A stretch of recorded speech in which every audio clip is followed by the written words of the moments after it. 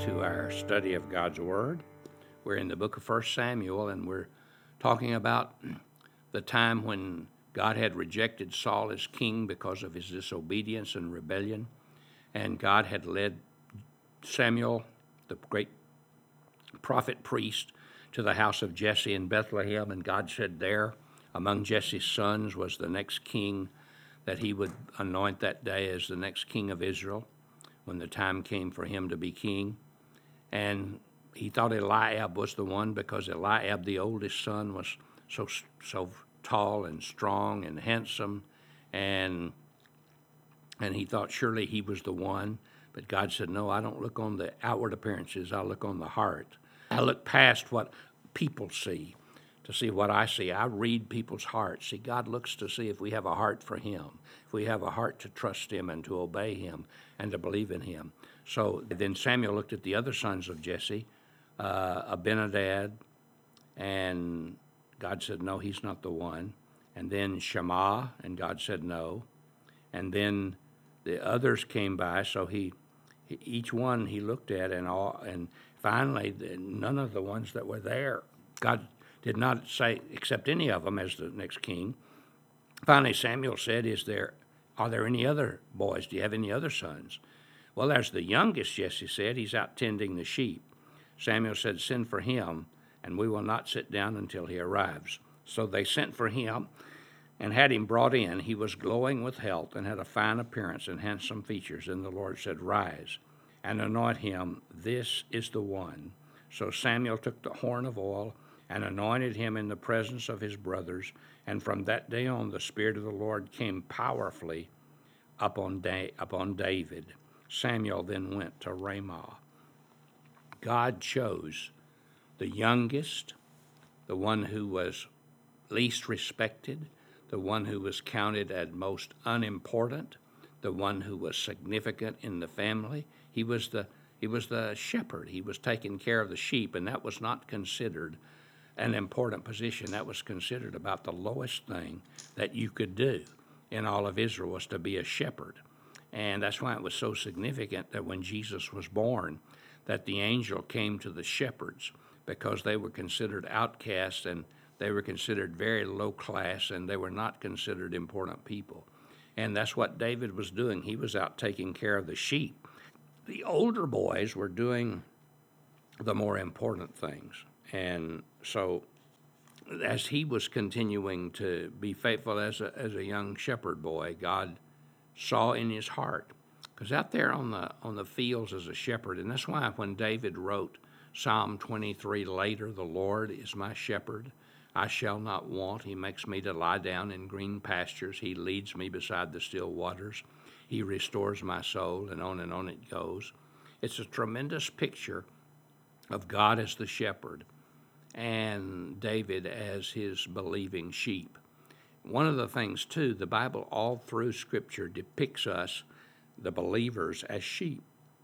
And that's not a very great term of power and strength, because sheep were weak, and sheep were dependent on the shepherd, and sheep were sometimes a little dumb and didn't make good choices. They would just wander off following the green grass, pay no attention where they were going, fall over cliffs, fall into streams, fall into the hands of wolves and other animals that were predatory, and they just didn't use good judgment.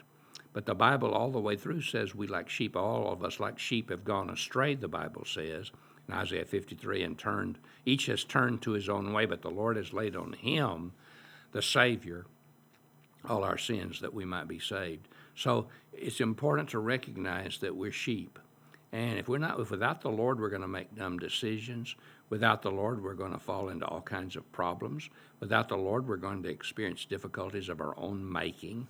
And so it's important to trust him. But there's something else going on in the life of Saul, while this is going on in the life of David. And the Bible says that God's Spirit came powerfully upon him. Verse 14 of chapter 16 says, now the Spirit of the Lord had departed from Saul, and an evil spirit from the Lord tormented him.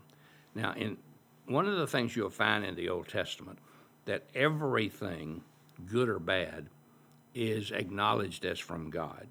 Now, and that's true. I mean, God has to allow whatever happens. If he's God, he could ultimately stop anything. So he has to allow it. But what he does, he simply allows what is going on in people's lives to go on if they don't choose to reject it.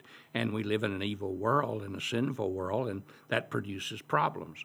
But in the Old Testament, they said this was an evil spirit from the Lord. Well, of course, the Lord allowed the evil spirit to come upon Saul, but I don't think it was like God chose to send it.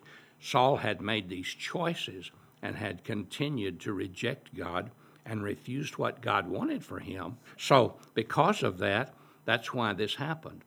Now, they were trying to help Saul because he would get so agitated and upset and angry. And verse 15 says, let our Lord command his servants here to search for someone who can play the harp. He will play when the evil spirit comes upon you, and you will feel better. So Saul said, okay, that's fine, find someone. One of the servants answered, I have seen a son of Jesse of Bethlehem who knows how to play. He's a brave man and a warrior. He speaks well and is a fine-looking man, and the Lord is with him. Then Saul sent messengers to Jesse and said, send me your son David, who is with the sheep. So Jesse took a donkey loaded with bread and wine and a young goat and sent it with his son David to Saul. David came to Saul and entered his service. Saul liked him very much, and David became one of his armor bearers. And Saul sent word to Jesse, allow David to remain in my service, for I am pleased with him. Whenever the Spirit from God came on Saul, David would take his harp and play, and the relief would come to Saul, and he would feel better. So it's interesting that God sent David to work for Saul, and Saul had no idea at this point that David was going to be the next king. David knew that he had been anointed, and it was David's desire at this point. There was no desire on David's part at this point to rebel against Saul, to try to take over the kingship. He just simply made himself available to Saul as a servant, as an attendant, as a helper, and he fitted into the place where God had for him at the moment, and he waited on God to give him his opportunity. And that's what we must do. We can't force our way. We shouldn't try to force our way into places and positions. We shouldn't try to manipulate people to get what we want. We should trust God and wait on God, and God will bring to pass his will for our lives. So today, God bless you. I hope you have a great day.